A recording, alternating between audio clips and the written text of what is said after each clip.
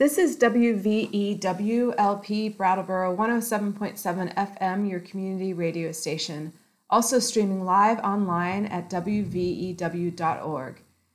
And this is Indigo Radio, deepening understanding, making connections. We're on the air every Sunday at 1 p.m. and we replay Mondays at 2 p.m. We are a group of educators seeking to learn through engaging with others in our community and throughout the world. You can find us on Facebook at Indigo Radio and on Instagram. The views and opinions expressed on this program are those of the hosts and guests, not the radio station. And this is Anna Milani for Indigo Radio. Today we are spending the hour commemorating Dr. Martin Luther King, as Martin Luther King Day is tomorrow, Monday. And we are going to play a recording of his 1967 speech, Beyond Vietnam, A Time to Break the Silence. This speech is going to be read by both Indigo hosts, Spark Teacher Education Institute faculty, and alumni. The readers are Nina Kunimoto, Kyra Swain, Katie Behan, Kelly Gino, myself, and Patrice Stryford. In his groundbreaking Beyond Vietnam speech, delivered at New York's Riverside Church on April 4th, 1967, a year to the day before Martin Luther King was murdered, King called the United States the greatest purveyor of violence in the world today. Thank you for tuning in to help us commemorate Dr. Martin Luther King and the message that he brought forth in this speech. I come to this magnificent house of worship tonight because my conscience leaves me no other choice. I join with you in this meeting because I am in deepest agreement with the aims and work of the organization which has brought us together. Clergy and laymen concerned about Vietnam. The recent statement of your executive committee are the sentiments of my own heart, and I found myself in full accord when I read its opening lines. A time comes when silence is betrayal. That time has come for us in relation to Vietnam. The truth of these words is beyond doubt, but the mission to which they call us is a most difficult one. Even when pressed by the demands of inner truth, men do not easily assume the task of opposing their government's policy, especially in time of war. Nor does the human spirit move without great difficulty against all the apathy of conformist thought within one's own bosom and in the surrounding world. Moreover, when the issues at hand seem as perplexed as they often do in the case of this dreadful conflict, we are always on the verge of being mesmerized by uncertainty, but we must move on. Some of us who have already begun to break the silence of the night have found that the calling to speak is often a vocation of agony, but we must speak. We must speak with all the humility that is appropriate to our limited vision, but we must speak. And we must rejoice as well, for surely this is the first time in our nation's history that a significant number of its religious leaders have chosen to move beyond the prophesizing of smooth patriotism to the high grounds of a firm dissent based upon the mandates of conscience and the reading of history. Perhaps a new spirit is rising among us. If it is, let us trace its movement well and pray that our own inner being may be sensitive to its guidance, for we are deeply in need of a new way beyond the darkness that seems so close around us. Over the past 2 years, as I have moved to break the betrayal of my own silences and to speak from the burning of my own heart, as I have called for radical departures from the destruction of Vietnam, many persons have questioned me about the wisdom of my path. At the heart of their concerns This query has often loomed, large and loud.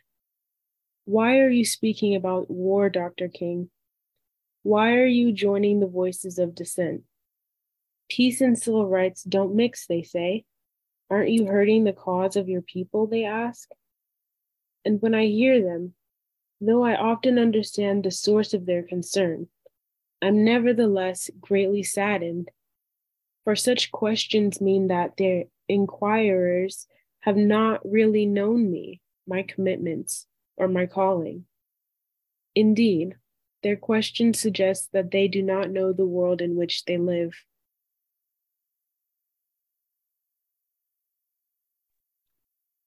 In the light of such tragic misunderstandings, I deem it of signal importance to try to state clearly, and I trust concisely, why I believe that the path from Dexter Avenue Baptist Church, the church in Montgomery, Alabama, where I began my pastorate, leads clearly to this sanctuary tonight.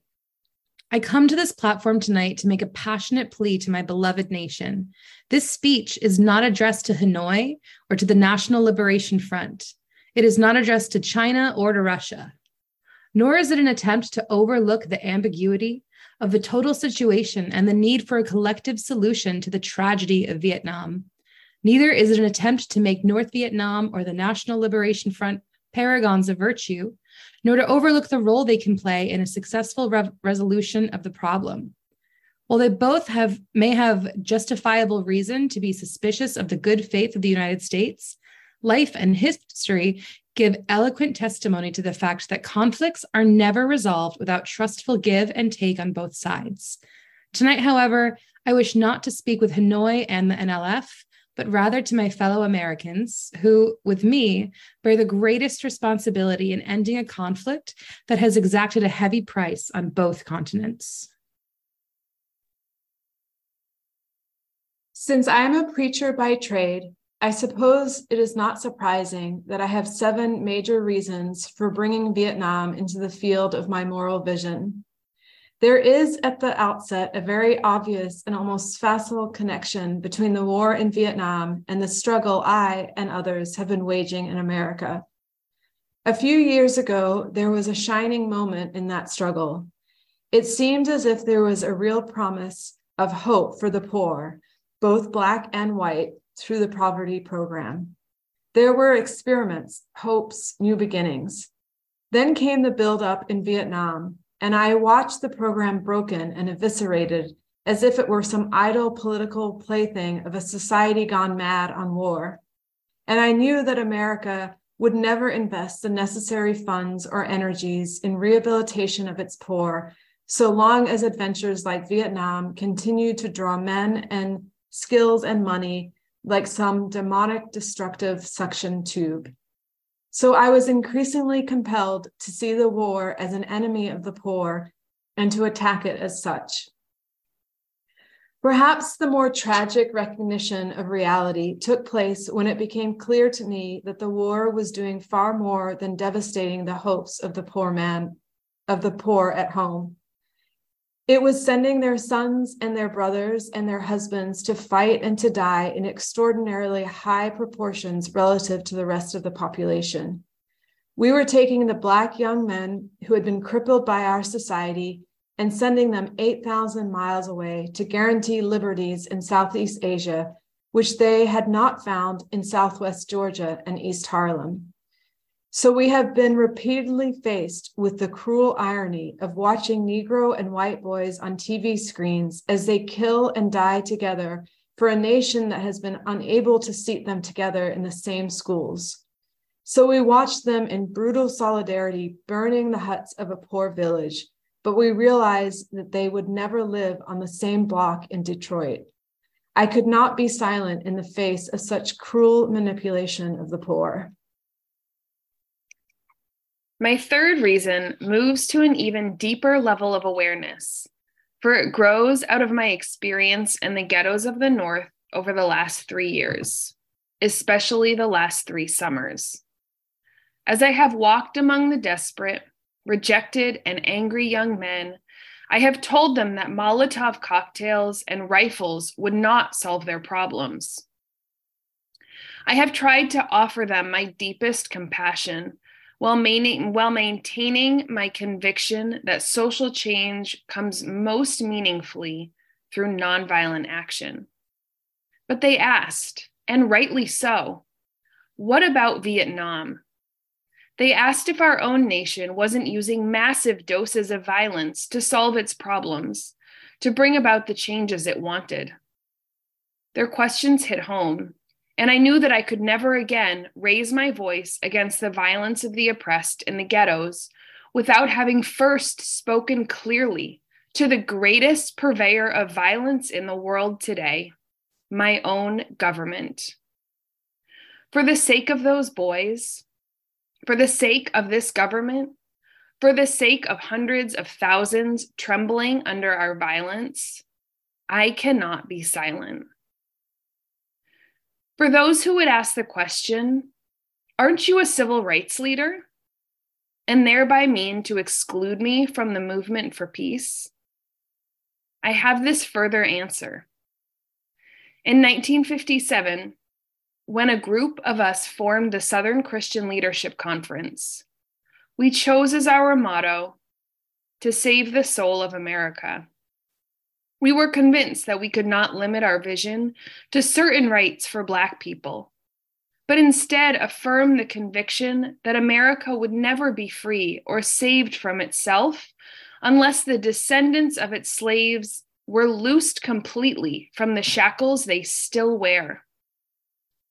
In a way, we were agreeing with Langston Hughes, that Black bard of Harlem, who had written earlier, "Oh yes, I say it plain, America never was America to me, and yet I swear this oath, America will be." Now it should be incandescently clear that no one who has any concern for the integrity and life of America today can ignore the present war. If America's soul becomes totally poisoned, part of the autopsy must read Vietnam. It can never be saved so long as it destroys the deepest hopes of men the world over. So it is that those of us who are yet determined that America will be are led down the path of protest and dissent, working for the health of our land. As if the weight of such a commitment to the life and health of America were not enough, another burden of responsibility was placed upon me in 1964. And I cannot forget that the Nobel Prize for Peace was also a commission to work harder than I had ever worked before for the brotherhood of man. This is a calling that takes me beyond national allegiances, but even if it were not present, I would yet have to live with the meaning of my commitment to the ministry of Jesus Christ. To me, the relationship of this ministry to the making of peace is so obvious that I sometimes marvel at those who ask me why I am speaking against the war. Could it be that they do not know that the good news was meant for all men, for communist and capitalist, for their children and ours, for Black and for white, for revolutionary and conservative? Have they forgotten that my ministry is in obedience to the one who loved his enemies so fully that he died for them? What then can I say to the Viet Cong or to Castro or to Mao as a faithful minister of this one? Can I threaten them with death, or must I not share with them my life? Finally, as I try to delineate for you and for myself the road that leads from Montgomery to this place, I would have offered all that was most valid if I simply said that I must be true to my conviction that I share with all men the calling to be a son of the living God. Beyond the calling of race or nation or creed is this vocation of sonship and brotherhood. And because I believe that the Father is deeply concerned, especially for his suffering and helpless and outcast children, I come tonight to speak for them. This I believe to be the privilege and the burden of all of us who deem ourselves bound by allegiances and loyalties which are broader and deeper than nationalism, and which go beyond our nation's self-defined goals and positions. We are called to speak for the weak, for the voiceless, for victims of our nation, and for those it calls enemy. For no document from human hands can make these humans any less our brothers. And as I ponder the madness of Vietnam and search within myself for ways to understand and to respond to compassion, my mind goes constantly to the people of that peninsula. I speak now not of the soldiers of each side, not of the junta in Saigon, but simply of the people who've been living under the curse of war for almost 3 continuous decades now. I think of them too because it is clear to me that there will be no meaningful solution there until some attempt is made to know them and hear their broken cries. They must see Americans as strange liberators. The Vietnamese people proclaimed their own independence in 1945 after a combined French and Japanese occupation and before the Communist Revolution in China. They were led by Ho Chi Minh. Even though they quoted the American Declaration of Independence in their own document of freedom, we refused to recognize them.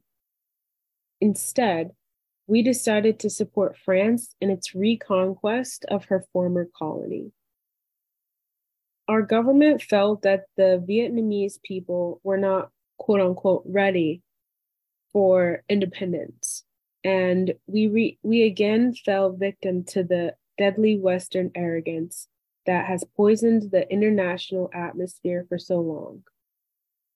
With that tragic decision, we rejected a revolutionary government seeking self-determination and a government that had been established not by China, for whom the Vietnamese have no great love, but by clearly indigenous forces that included some communists. For the peasants, this new government meant real land reform, one of the most important needs in their lives. For 9 years following 1945, we denied the people of Vietnam the right of independence. For 9 years, we vigorously supported the French in their abortive effort to recolonize Vietnam.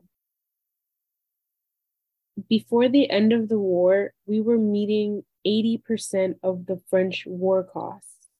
Even before the French were defeated at Dien Bien Phu, they began to despair of the reckless action, but we did not. We encouraged them with our huge financial and military supplies to continue the war even after they had lost the will. Soon, we would be paying almost the full costs of this tragic attempt at recolonization. After the French were defeated, it looked as if independence and land reform would come again through the Geneva Agreements. But instead, there came the United States, determined that Ho should not unify the temporarily divided nation, and the peasants watched again as we supported one of the most vicious modern dictators, our chosen man, Premier Diem. The peasants watched and cringed as Diem ruthlessly rooted out all opposition, supported their extortionist landlords, and refused even to discuss reunification with the North. The peasants watched as all this was presided over by U.S. influence, and then by increasing numbers of U.S. troops who came to help quell the insurgency that Diem's methods had aroused.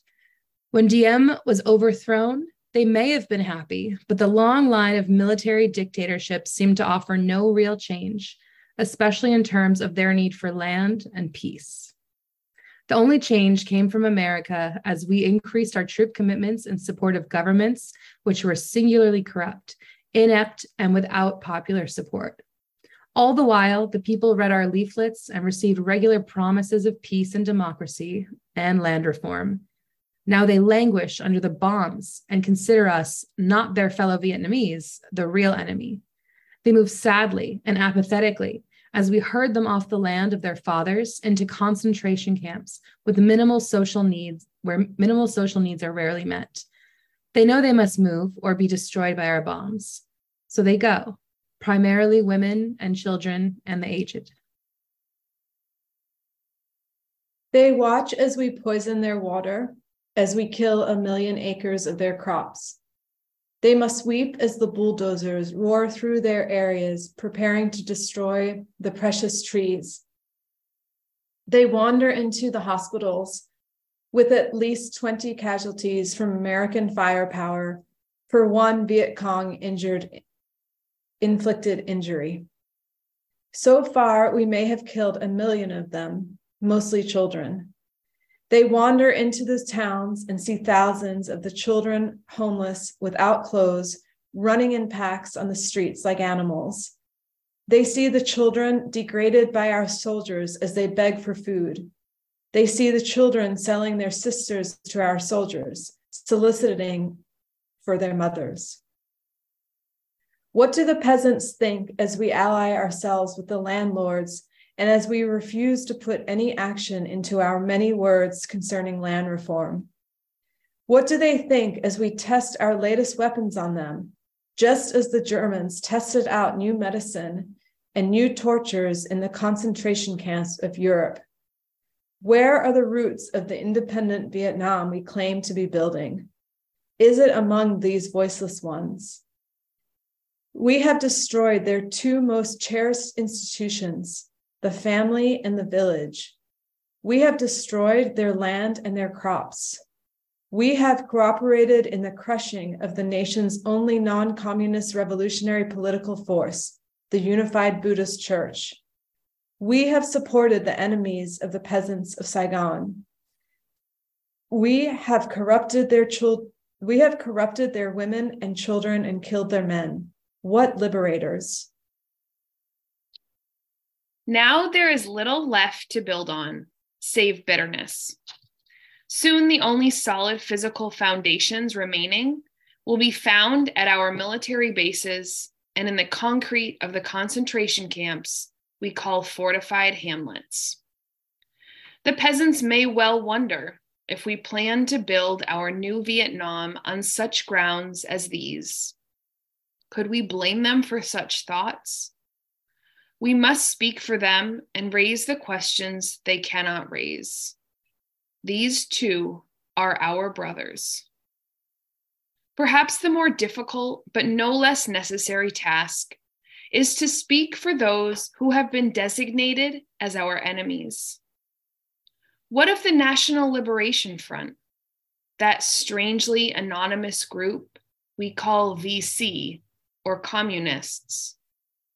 What must they think of us in America when they realize that we permitted the repression and cruelty of Diem, which helped to bring them into being as a resistance group in the South? What do they think of our condoning the violence which led to their own taking up of arms?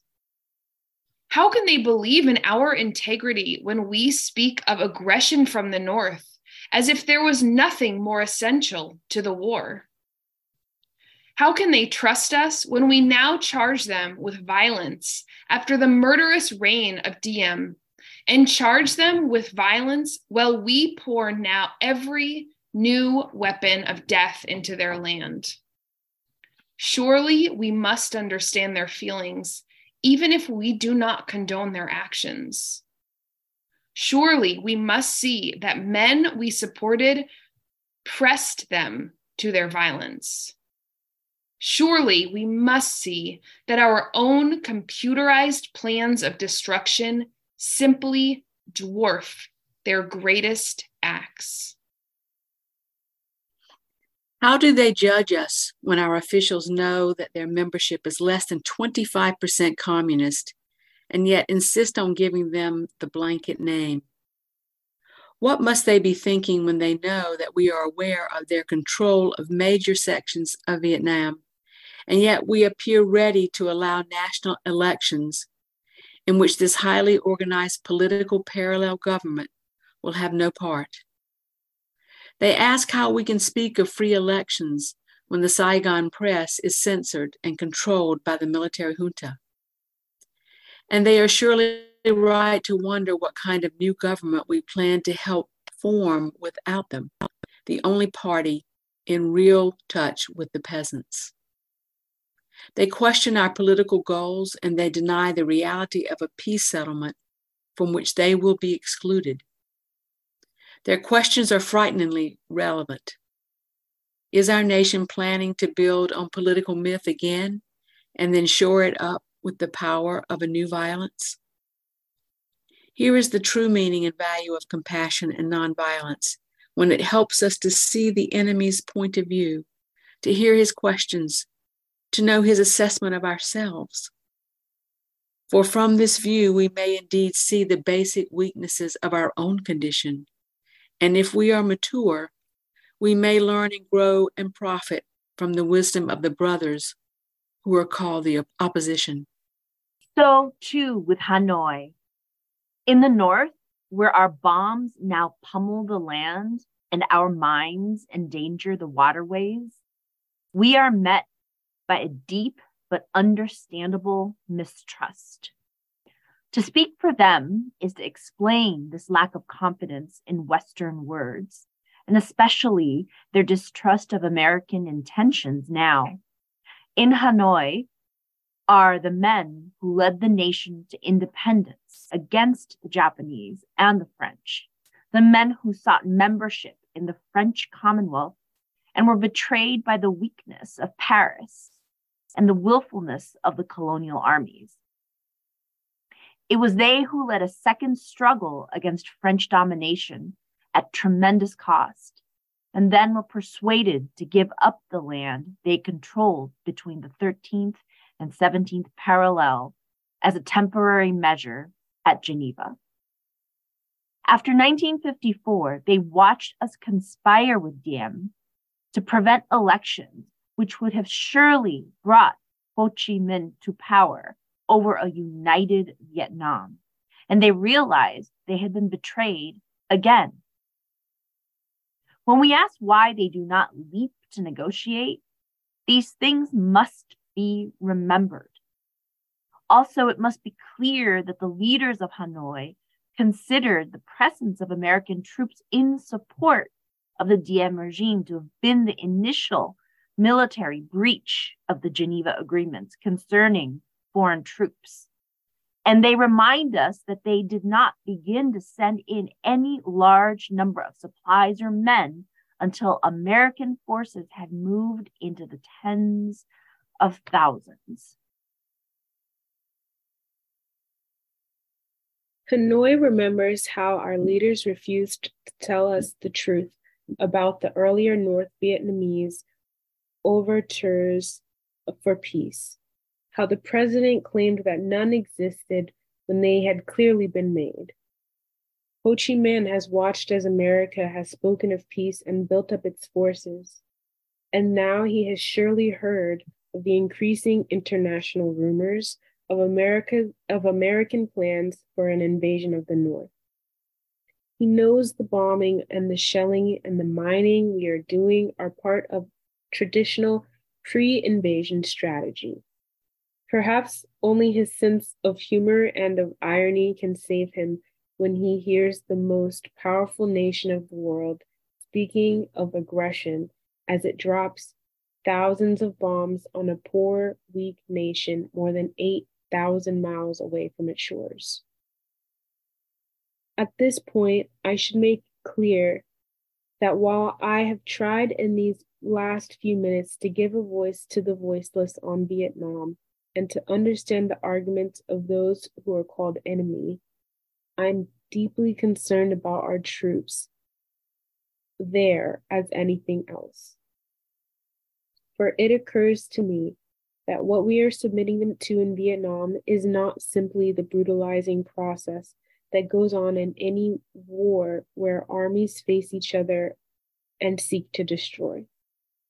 We are adding cynicism to the process of death, for they must know after a short period there that none of the things we claim to be fighting for are really involved. Before long, they must know that their government has sent them into a struggle among Vietnamese, and the more sophisticated surely realize that we are on the side of the wealthy and the secure while we create hell for the poor. Somehow, this madness must cease. We must stop now.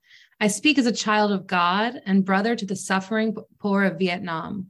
I speak for those whose land is being laid to waste, whose homes are being destroyed, whose culture is being subverted. I speak for the poor of America, who are paying a double price of smashed hopes at home and death and corruption in Vietnam. I speak as a citizen of the world, for the world as it stands aghast at the past we have taken. I speak as an American to the leaders of my own nation. The great initiative in this war is ours. The initiative to stop it must be ours.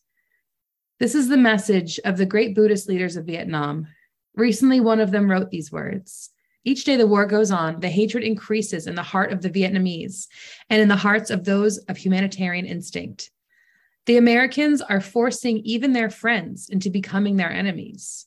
It is curious that the Americans, who calculate so carefully on the possibilities of military victory, do not realize that in the process, they are incurring deep psychological and political defeat. The image of America will never again be the image of revolution, freedom, and democracy, but the image of violence and militarism. If we continue, there will no doubt in my mind and in the mind of the world that we have no honorable intentions in Vietnam. It will become clear that our minimal expectation is to occupy it as an American colony, and men will not refrain from thinking that our maximum hope is to go into a war so that they may bomb a nuclear installation. If we do not stop our war against the people of Vietnam immediately, the world will be left with no other alternative than to see this as some horribly clumsy and deadly game we have decided to play." The world now demands a maturity of America that we may not be able to achieve. It demands that we admit that we have been wrong from the beginning of our adventure in Vietnam, that we have been detrimental to the life of the Vietnamese people. The situation is one in which we must be ready to turn sharply from our present ways. In order to atone for our sins and errors in Vietnam, we should take the initiative in bringing a halt to this tragic war. I would like to suggest 5 concrete things that our government should do immediately to begin the long and difficult process of extracting ourselves from this nightmarish conflict. 1, end all bombing in North and South Vietnam. 2, declare a unilateral ceasefire in the hope that such action will create the atmosphere for negotiation. 3, take immediate steps to prevent other battlegrounds in Southeast Asia by curtailing our military buildup in Thailand and our interference in Laos. 4, realistically accept the fact that the National Liberation Front has substantial support in South Vietnam and must thereby play a role in any meaningful negotiations and in any future Vietnam government. 5, set a date that we will remove all foreign troops from Vietnam in accordance with the 1954 Geneva Agreement. Part of our ongoing commitment might well express itself in an offer to grant asylum to any Vietnamese who fears for his life under a new regime, which included the Liberation Front. Then we must make what reparations we can for the damage we have done. We must provide the medical aid that is badly needed, making it available in this country if necessary. Meanwhile, the churches and synagogues have a continuing task while we urge our government to disengage itself from a disgraceful commitment. We must continue to raise our voices if our nation persists in its perverse ways in Vietnam. We must be prepared to match actions with words by seeking out every creative means of protest possible.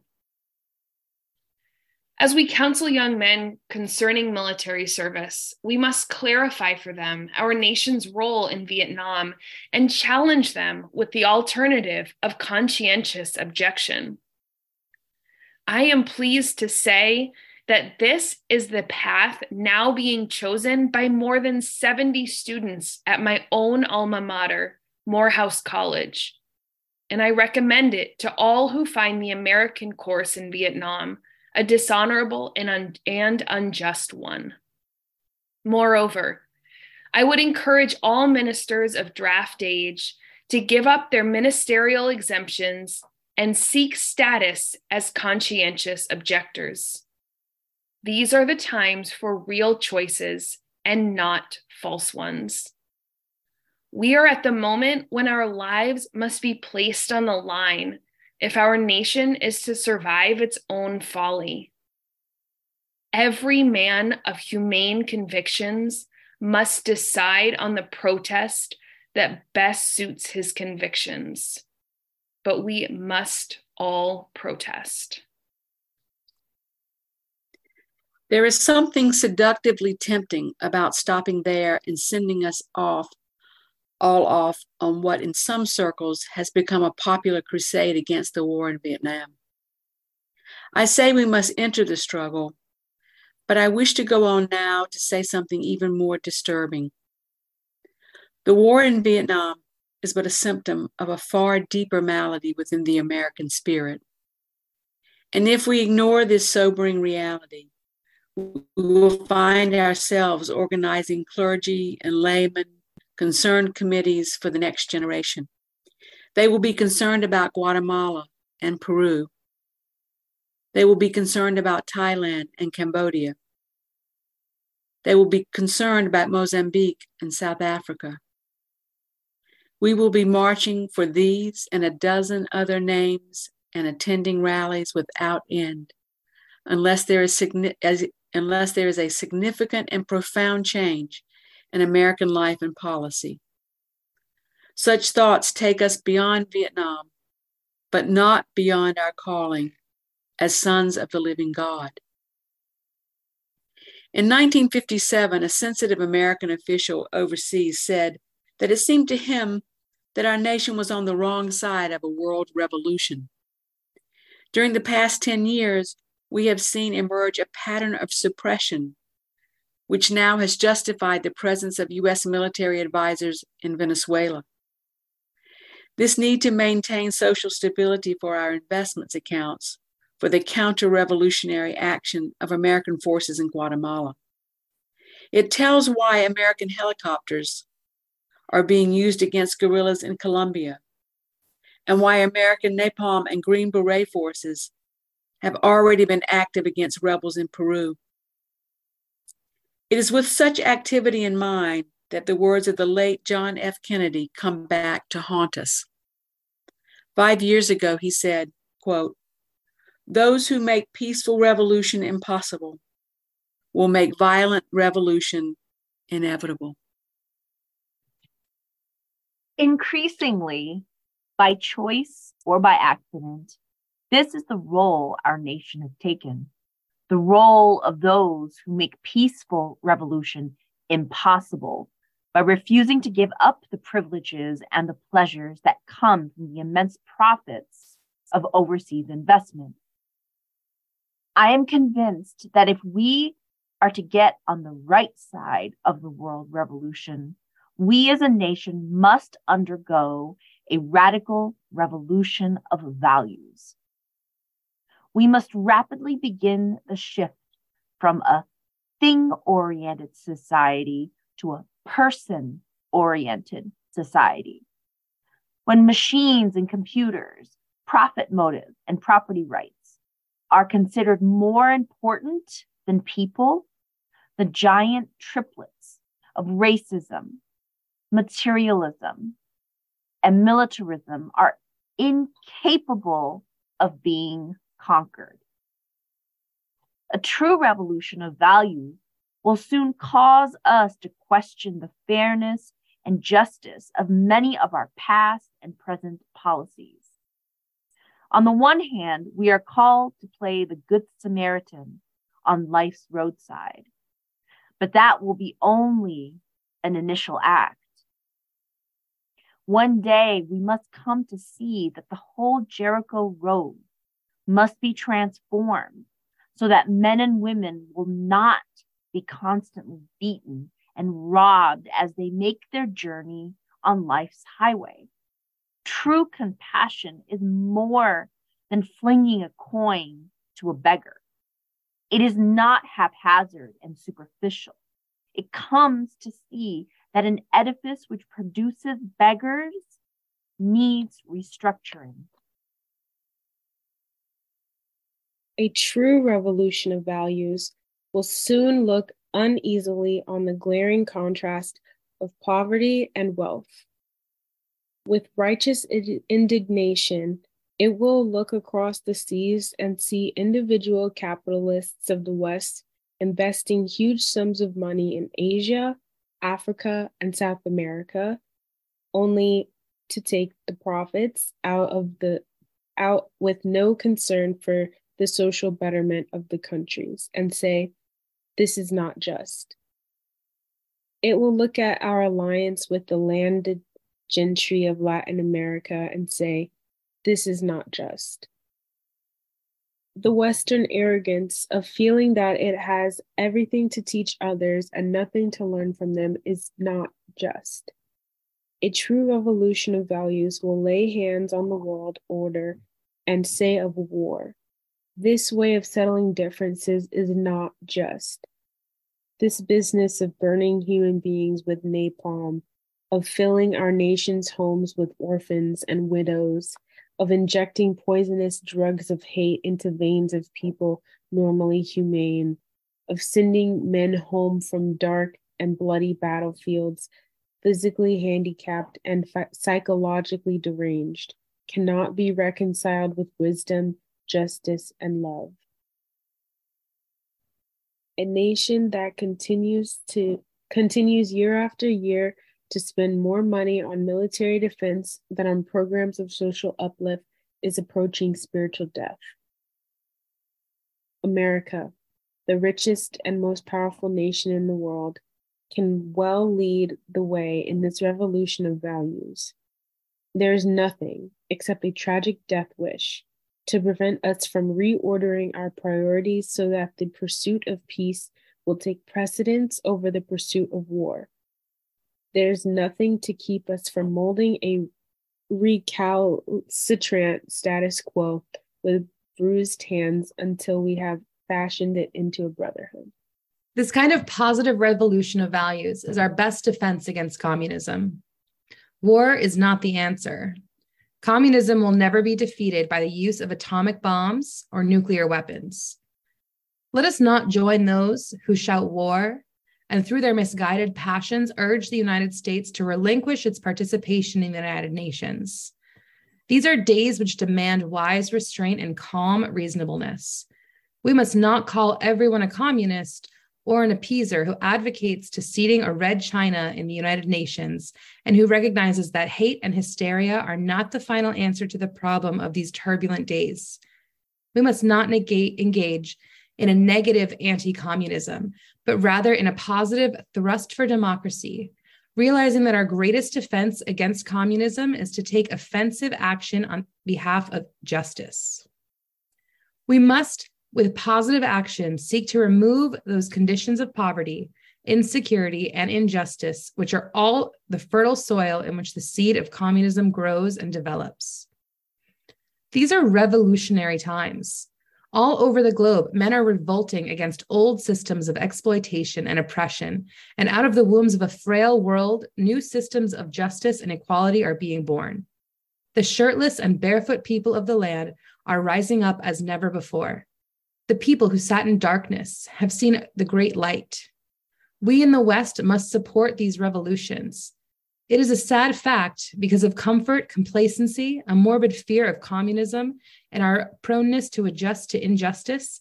The Western nations that initiated so much of the revolutionary spirit of the modern world have now become the arch anti-revolutionaries. This has driven many to feel that only Marxism has the revolutionary spirit. Therefore, communism is a judgment against our failure to make democracy real and follow through on the revolutions we initiated.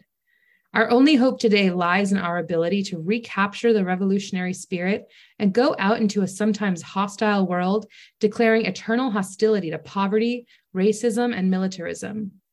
With this powerful commitment, we shall boldly engage the status quo and unjust mores, and thereby speed the day when every valley shall be exalted, and every mountain and hill shall be made low, and the crooked shall be made straight, and the rough places plain. A genuine revolution of values means, in the final analysis, that our loyalties must become ecumenical rather than sectional. Every nation must now develop an overriding loyalty to mankind as a whole in order to preserve the best in their individual societies. This call for a worldwide fellowship that lifts neighborly concern beyond one's tribe, race, class, and nation is in reality a call for an all-embracing and unconditional love for all men. This oft misunderstood and misinterpreted concept, so readily dismissed by the Nietzsches of the world as a weak and cowardly force, has now become an absolute necessity for the survival of man. When I speak of love, I am not speaking of some sentimental and weak response. I am speaking of that force which all of the great religions have seen as the supreme unifying principle of life. Love is somehow the key that unlocks the door which leads to ultimate reality. This Hindu, Muslim, Christian, Jewish, Buddhist belief about ultimate reality is beautifully summed up in the first epistle of St. John. Let us love one another, for love is God, and everyone that loveth is born of God and knoweth God. He that loveth not knoweth not God, for God is love. If we love one another, God dwelleth in us, and his love is perfected in us. Let us hope that this spirit will become the order of the day. We can no longer afford to worship the God of hate or bow before the altar of retaliation. The oceans of history are made turbulent by the ever-rising tides of hate. History is cluttered with the wreckage of nations and individuals that pursued this self-defeating path of hate. As Arnold Toynbee says, love is the ultimate force that makes for the saving choice of life and good against the damning choice of death and evil. Therefore, the first hope in our inventory must be the hope that love is going to have the last word. We are now faced with the fact that tomorrow is today. We are confronted with the fierce urgency of now. In this unfolding conundrum of life and history, there is such a thing as to be too late. Procrastination is still the thief of time. Life often leaves us standing bare, naked, and dejected with a lost opportunity. The tide in the affairs of men does not remain at the flood. It ebbs. We must cry out desperately for time to pause her passage, but time is deaf to every plea and rushes on. Over the bleached bones and jumbled residue of numerous civilizations are written the pathetic words, "Too late." There is an invisible book of life that faithfully records our vigilance or our neglect. The moving finger writes, and having writ, moves on. we still have a choice today: nonviolent coexistence or violent co-annihilation. We must move past indecision to action. We must find new ways to speak for peace in Vietnam and justice throughout the developing world, a world that borders on our doors. If we do not act, we shall surely be dragged down the long, dark, and shameful corridors of time reserved for those who possess power without compassion, might without morality, and strength without sight. Now let us begin. Now let us rededicate ourselves to the long and bitter, but beautiful, struggle for a new world. This is the calling of the sons of God, and our brothers wait eagerly for our response. Shall we say the odds are too great? Shall we tell them the struggle is too hard? Will our message be that the forces of American life militate against their arrival as full men, and we send our deepest regrets? Or will there be another message of longing, of hope, of solidarity with their yearnings, of commitment to their cause, whatever the cost? The choice is ours, and though we might prefer it otherwise, we must choose in this crucial moment of human history. As that noble bard of yesterday, James Russell Lowell, eloquently stated, "Once to every man and nation comes the moment to decide, in the strife of truth and falsehood, for the good or evil side. Some great cause, God's new Messiah, offering each the bloom or blight, and the choice goes by forever twixt that darkness and that light.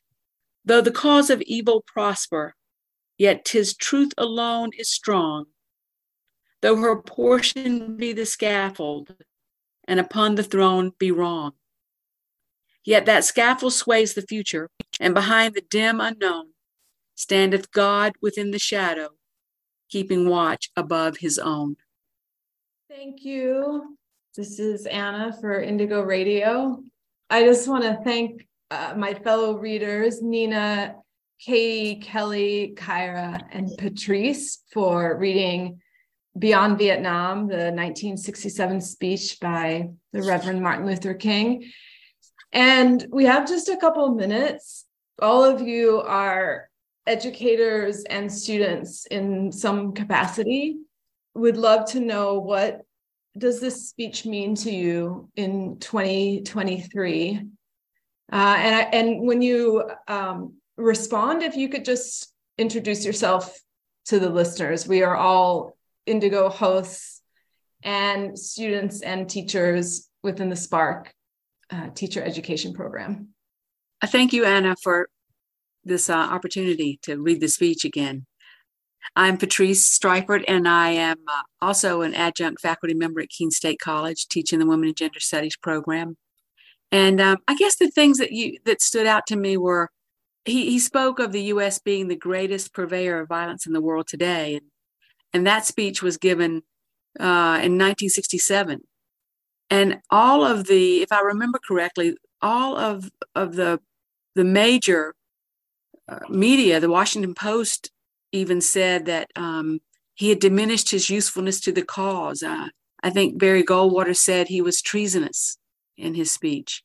So he spoke of the pattern of suppression that was beginning in the world. And then it's so timely still. I mean, and tonight, when all different things struck me again, but certainly the piece that I think you read, Anna, about love being the greatest power in the world and our regard for humanity. So when you think about what's going on in the world today, it's so timely. I mean, it has been for so long. And I think for me, his vision did really change the world, particularly with the civil disobedience and the boycotts, the way that he orchestrated the civil rights movement. So, and also the power of nonviolence. Those are the things that struck me again as I listened to us. I'm Katie Bean. I'm an 8th grade social studies teacher in Newport, Rhode Island. So every year, the week of Martin Luther King's birthday, I have my students do a lesson that takes a few days, reading excerpts from King that they wouldn't ordinarily have heard before. And it's very, they're very shocked to like see this different side of King. That's not just his I Have a Dream speech where like he's wrapped up in this like neat little bow of like, he just really wanted segregation to end. And then it did. And then he just kind of went away and he died by like, you know, the last racist killed him. And that was really sad. And so to hear him talk about like US imperialism and militarism and capitalism is really surprising for them. But it's disheartening to like read this speech where he talks about how like this is a, you know, turning point in history and like we have to change course. We have to change direction of our affairs in other countries around the world. And then having my students discuss the role of the US in foreign affairs today. And, you know, nothing really shocks them when we discuss like the hand the United States military plays in other nations, in territorial disputes. Like they're not fazed by any of it now. Nothing is surprising to them. And so I'm eager to see, you know, I just feel like each passing year, the kids get less and less surprised when we go into like the US's role in other nations. So I'm interested to see how this year's group reacts to the MLK lesson this year. Thanks, Katie and Patrice too for that. And what you said, just made me think of, I never knew actually what the meaning of the speech title was until we read this tonight. I don't know why. I've never thought about it. But when he says beyond Vietnam, that it's a deep malady, he calls it, and that if we ignore this, we will also be concerned about other places. And he names some of those: Guatemala, Peru, South Africa. And so I'm thinking today, like Yemen, Iran, Iraq, Afghanistan, because we have continued to ignore it in many ways.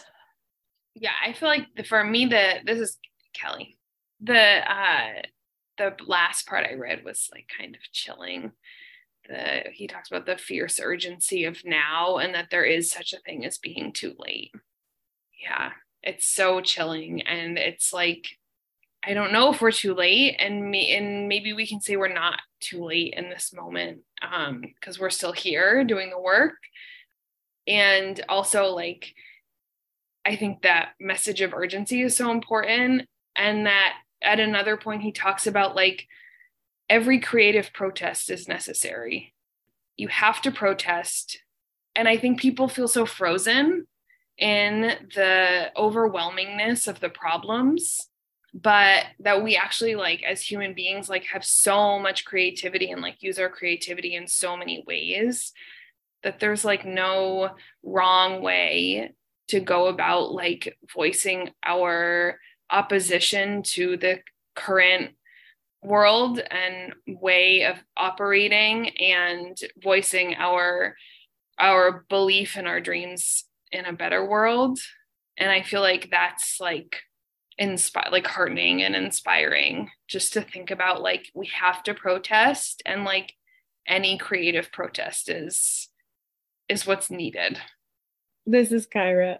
I like piggybacking off of what you're saying, Kelly, like it kind of, when I first dove deep into this speech during my internship through Spark, where I was teaching a lesson and on the Vietnam War in a high school classroom, and then it felt so present with the times. This speech, it's really timeless because it's really like we've been in constant war since he wrote it. And so, yeah, the time is now. It's always been now to act and protest. And what he was saying about, yeah, like protesting in whatever means, like, of your conviction, like whatever you can do, whatever you're connected to, and you're connected to everyone in the world, all living beings. And so it's like caring, it's beyond Vietnam, like caring about all of life. And like, how can you do that wherever you are in the world right now? And I'm Nina, and I teach at the Community College of Vermont at the moment.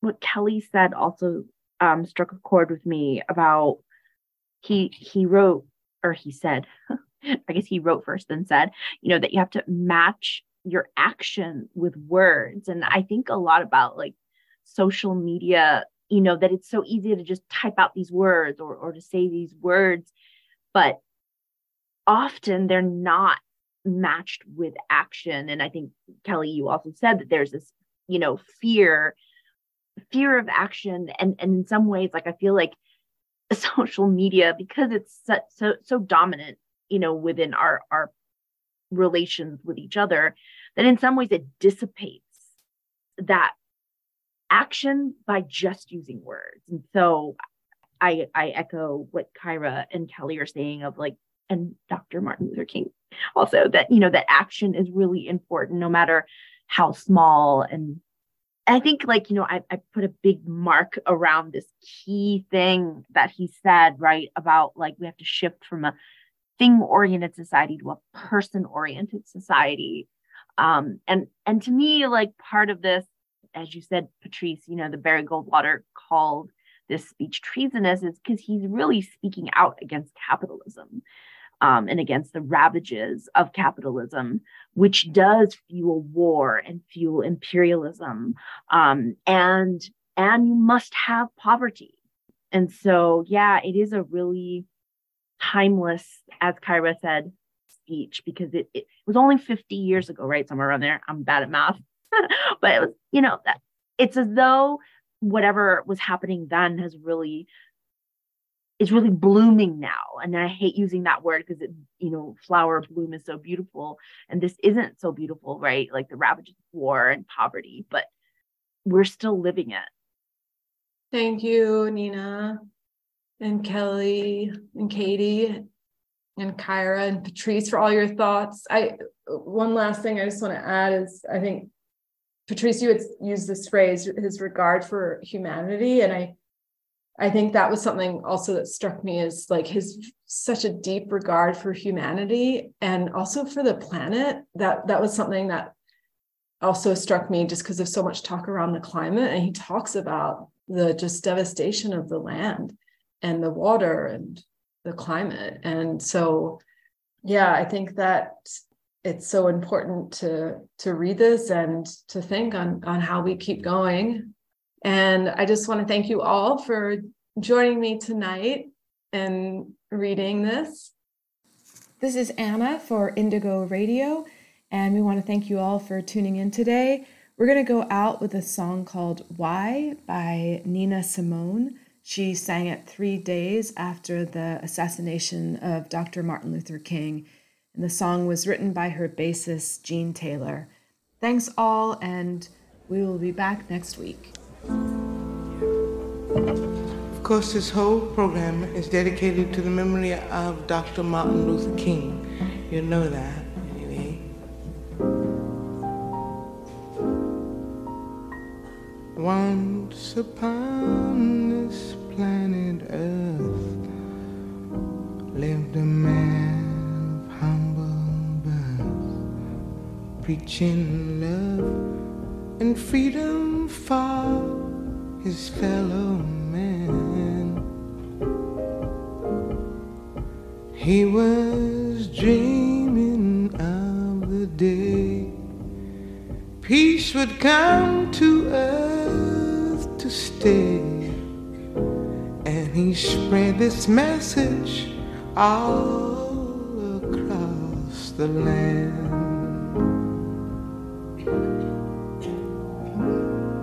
Turn the other cheek, he'd plead, love thy neighbor was his creed. Pain, humiliation, death, he did not dread. With his Bible at his side, from his foes he did not hide. It's hard to think that this great man is dead. Oh yeah.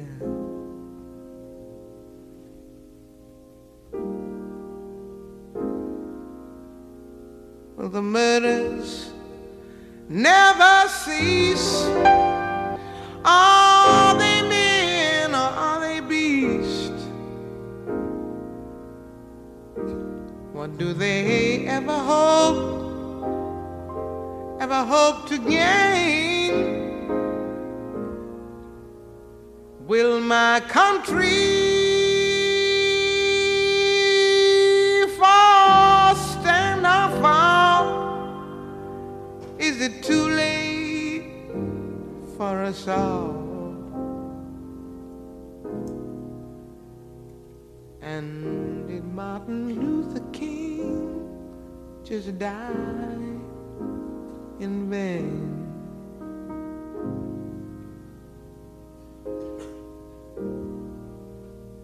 'Cause he'd seen the mountain top, and he knew he could not stop. Always living with the threat of death ahead. Folks, you'd better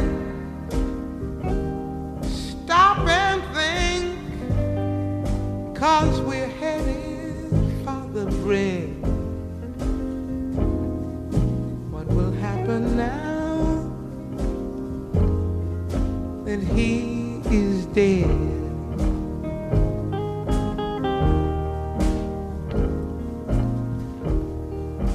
He was for equality for all people, you and me. Full of love and goodwill. Hate was not his way.